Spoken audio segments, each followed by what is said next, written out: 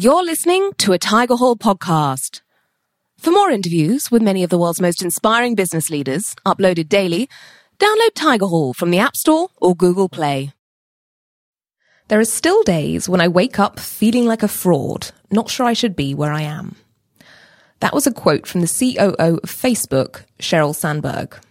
Another quote, "Why would anyone want to see me in a movie? And I don't know how to act anyway. So why am I doing this?"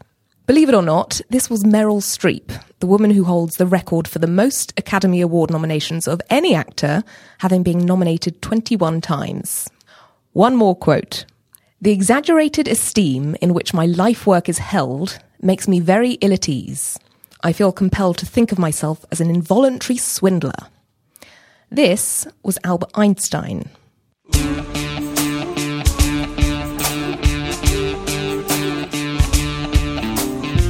We're in the Tiger Hall with two fantastic thinkfluencers today, Ron Snir and Dr. Casey Lee. Ron, you are CEO of a successful family office, Seychelles Asia. You are also a former diplomat, having been Trade Commissioner for Israel in Asia. And before this, you were a successful trader and were trading floor manager for Matrix Capital Markets. Also, returning to the Tiger Hall is Dr. Casey Lee, chartered counselling psychologist, having practiced in London, Singapore and Shanghai. So, Ron, I'm going to turn to you first. The reason I read out these quotes at the beginning is because these are all incredibly successful people describing their experience with imposter syndrome. When you and I first spoke, we were talking about your career and, from my view, your many accomplishments. But you told me that you feel like your achievements aren't enough and that you often compare yourself to your friends and feel that they're more accomplished than you. So, firstly, thank you so much for agreeing to share this with us. Can you tell us a bit about your experience? Yes, so I have to say that this has been with me for almost 20 years. So I've been, in a class of gifted child since I was quite young, and I've been with very successful people. Most of my life in the Israeli Air Force and afterwards in an esteemed nanotechnology group of scientists in university and afterwards in my workplaces. And I always felt that I wasn't good enough, smart enough, deep enough. And I had these pitfalls that were basically between me and myself. Nobody knew about it. But the fact is that now I'm turning 40 and it's still here. So it's quite interesting to feel so unworthy. And until today, I couldn't find or figure out what to do with that. So I'm glad to be here. Okay, so Dr. Casey, over to you. Why does Ron feel like this? Wow, that's going to be a long answer. Hi everyone, good to be back. So one of the first things that I noticed is that Ron's description literally fits the description to a T. One of the first things I'd like you to notice it's the people around you, right? At the get-go, you are surrounding yourself with other exceptional individuals. So the first thing you'll notice is, wow, look at all these awesome guys and girls, right? And how together they are. Right. Now, do you get dressed before you leave the house? Of course. Yes, please do. That would be very sensible, right? Do you put your best foot forward? Trying. Yep. And we all do, right? And this is the first distortion in perception I invite you to examine, right? When we look at other people, right, we tend to see their best selves. We don't, unless it's our intimate partners, we don't see them the moment they rolled out of bed. Right? We tend to think of stars and celebrities as they are all always so awesome with makeup and flawless skin. And in reality, no one's like that. So when you look at your cohort, right, the people you grew up with, and you immediately notice, wow, their exceptional results, right? Do they have insecurities? I don't know. Perhaps, right? Would they sometimes feel a little less than confident about themselves? I assume so. Very likely, right? But we don't think of other people that way. We see them as their best selves, right? It's a little bit like what we see on social media. We tend to think of what people post as their real lives and all that there is. But surely not everyone lives in a resort, in a villa in Bali 24/7, 365 days a year, right? They must have day jobs that they go back to. At least we think so, right? So this is the first thing that I invite you to think about, as in, it's not that they are not awesome, but the distortion is that you only see the really exceptional bits of other people, right? It's what psychologists say, that we are only in tune with our own insecurities. No one else hears it, right? And we don't seem to imagine that other people are insecure too, right? If you think about it, well, of course they are, right? Because what is the opposite of imposter syndrome? Think about it, right? It would be someone who's like, I got this. I'm totally awesome. I know what I'm doing. That would be quite an egomaniac if you think about it. And rarely people are like that, right? People tend to be more reflective and sensitive, like, yeah, and especially in an Asian context, we downplay our own achievements. Okay, I'm going to interject here. So all of this reminds me in a way of how people look at social media and they think, oh, everyone has more friends than I do. Everyone has more fun than I do. They have more everything. They have more everyone's lives are so much better. Is this sort of an intellectual version of that? Indeed, very much so. And the point being that only we can see our own, I guess, the making of, right? Our own background, that, you know, we don't think that other people go through any form of struggles. But of course they do. Okay, well, so Ron can't just put away her Instagram and look the other way. This is something that, as you say, has been with you for years and years. What can she do? What are some strategies that she can make use of? Well, let's draw some distinctions first, okay? Now, the thing with imposter syndrome is this deep fear of being exposed. Oh my God, I'm not what I claimed or supposed to be, right? So, well, let me just ask you honestly at the get-go, are you intending to claim to be something you're not? I hope not. I'm trying not to. Now, the reason I ask that is that category is called fraud. Yeah. Right? Now, if I say, hey, Pippa, guess what? I can do brain surgery. Would you like me to operate on you? Now, that's a very different claim. Yes. Right? That's illegal to begin with. Right? But that's the category we call fraud. Right? We are claiming to be something we are not, and we have absolutely no basis. There is no way that we can justify in anywhere near that parameter. The rest falls under the imposter syndrome's category, right? In the sense that it could be a severe case of it or a mild case of it, right? Let's take this podcast, for example. I haven't been here for a while, and gee, I'm not sure if I can do this, or if I, have all the confidence. It's not something that I do day in, day out. So I might feel, my hands are a little clammy, a little cold now, right? Which is quite a natural response given the context. Now, let me try a different angle, okay? You're almost 40, right? Is this the first time you will be, let's say 35. Is this the first time you're 35? Yes. You've never been 35 before? No. You do not know how to be a 35-year-old. Is that correct? Correct. So you're winging it. That's one way to look at it. Now, when we put it that way, it's no longer imposter syndrome. If you think about it, that's what life is. Every step of the way, it's an exploration. We've never been this old. I do not know how to do this, right? We might have done podcasts before, but this podcast, it's not a rehearsal. It's not the one obviously not the one from before, right? We're doing it for the first time, right? Will we make mistake? Yeah. Did you press the record button? Please say yes. Yeah. But there is the off chance that you forgot, right? And then we have to do it all over again. Yeah. Now, part of working with imposter syndrome is just allowing yourself to make mistakes. Saying to yourself, it's perfectly fine. Maybe the rest of the people, they're not as perfect as you imagine them to be. They might be, right? But certainly not everyone all the time. Yeah. The other aspect is, well, even if you had a little mishap or some mistake, yeah, so what? Perfectly acceptable, right? I mean, don't do brain surgery. Yeah. Anything else, right? Surely it must be fine. Yeah. You are not misrepresenting. I guess it's important to declare, what are you trying to accomplish, right? You're not claiming more professional than you are, right? Having more credits than you actually do.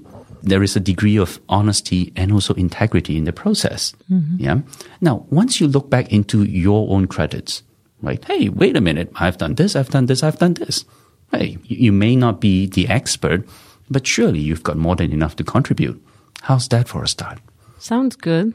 I hope I can reflect on that and actually use it when, when these feelings come up. And again, it's not always there, but when it is there, that you need to find some techniques to fight it. So I think that's a good one. Thank you for that. The other thing I wanted to bring up is it's not just a comparison. It's not just me and the other people. It's really me and myself, and feeling that I did not do as great as I would expect for myself. So that's another, pain point, which at least for me is very relevant. Is that the same as imposter syndrome? Close enough. If we look at others in like a perfect light, we tend to expect that of ourselves.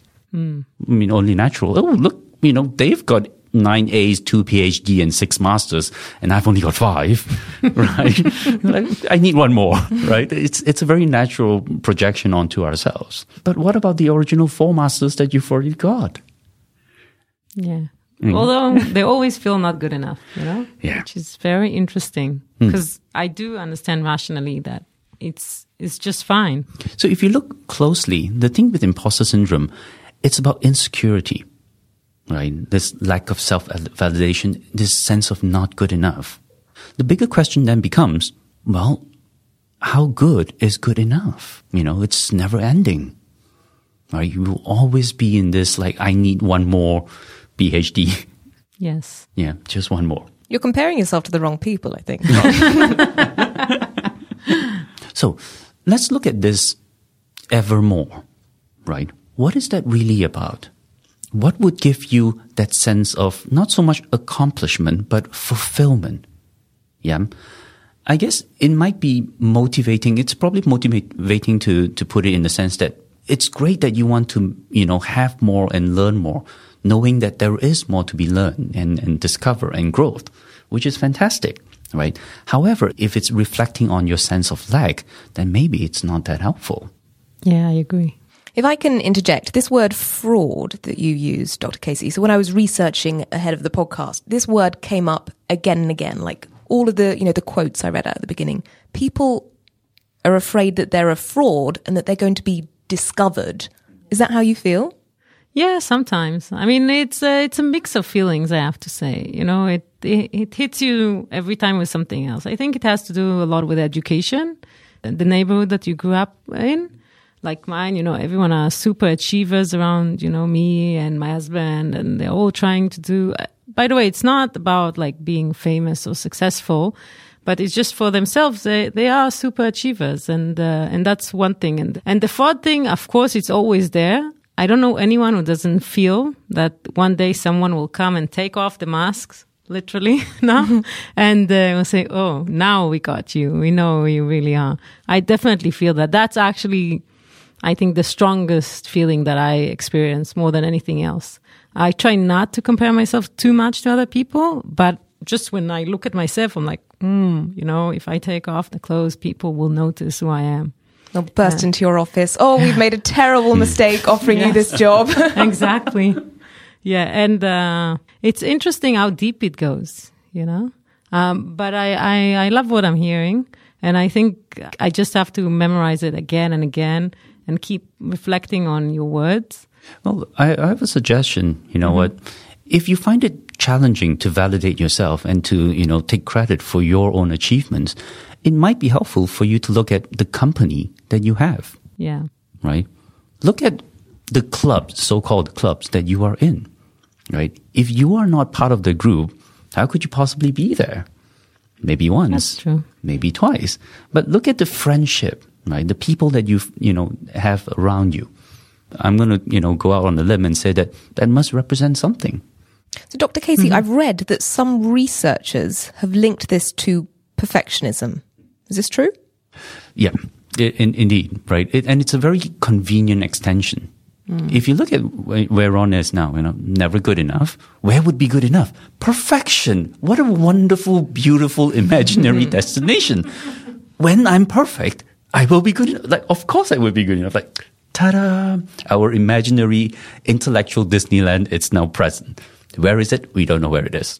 Okay. So, we know that Ron is a very sort of rational, intelligent, sensible woman. I know that you can look at your achievements and know that, it's pretty good. I shouldn't be ashamed of that.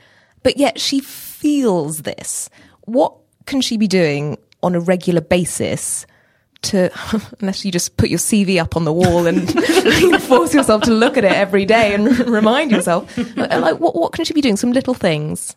Well, I guess to start with, let's start from the ground up. This feeling of being a fraud, like I don't belong, it's a very common human experience. I'll tell you a little secret. When people call me, like, hey, Dr. Lee, we're going to do a podcast on imposter syndrome. You know what my first thought was? Fuck if I know. Like, I didn't do a PhD on this one. And then I literally have to sit myself and wait, hold up. 1 second.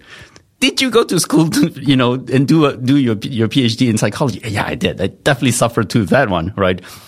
Am I the world-renowned expert on imposter syndrome? I am not. I'll admit to that. However, right, did I study and toil years on years studying about human nature and various conditions enough to explain what this condition is? Oh, yeah, definitely. Yeah. Right. I sometimes literally have to sit myself down and go like, hey, am I expecting too much from myself? And sometimes, if you think of it from a perfectionist perspective, it might be very helpful in the sense that it ups our game and help us to improve. And yeah, I got to do a little better. But sometimes the bar is just so high, it's gotten crazy. It's just not achievable. We stop, we give up. And that's when it becomes problematic, right? And you're kind of just drowning in guilt and shame and, I should have gotten the 4th PhD and, all that nonsense, right? Whereas, come on, seriously? Yeah, I have to say I agree. But it takes a lot of practice. Indeed. Now, if you look at your journey so far, right, this sense of I don't belong or I'm a fraud, it's almost habitual. Yeah. It will take a little time for you to go like, whoa, let's just take a quick pause here. What's going on? I now know there is this condition called imposter syndrome. I'm probably suffering from this, thinking that other people are, of course, they're perfect and they wake up with flawless hair and their nails are never chipped and, whatever illusions that we have of other people, right? But of course, in reality, that's not true. Yeah. So it's important to see each of us, we have our own battles, right? We have our own struggles and everyone is feeling, on some level, some degree of anxiety, some degree of insecurity. Sometimes we're more confident in some areas and sometimes not so much, right? We can't be confident in everything all the time. So it makes sense for us to feel a little, gee, am I saying the right thing? Do I know what I'm talking about? Yeah.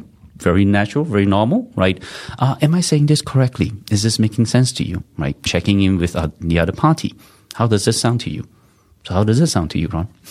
Yeah, actually, I feel much better now. It's so weird, but I do. Hey. So talking about it helps. Yes, definitely. And kind of admitting it and then listening to these very rational talks. I mean, I think I will definitely take a lot from this discussion. Thank you so much. All right, Dr. Casey, any final thoughts for listeners? So I guess one of the things that I do want to bring out is to look into context and culture, especially somewhere like Asia, where there's a lot of emphasis about being humble, do not brag, learn from others. There is always someone else more expert and more superior, and it naturally creates like a very fertile ground for us to question ourselves, right? And that's a very humble, it creates a lot of opportunity for growth and learning. However, there will need to be a time where we will need to step up. Every time we step up, we are doing something new and unknown to us. And we are, again, an amateur, right? We might make mistakes, and that's fine. Right? It doesn't mean that we are faking it. It doesn't mean that we are fraud. We're not claiming something that we are not, right? We are trying it, and it's okay to, I guess, wing it. Well, either you succeed or you don't. One way or another, you learn and we improve. How's that? Sounds wonderful.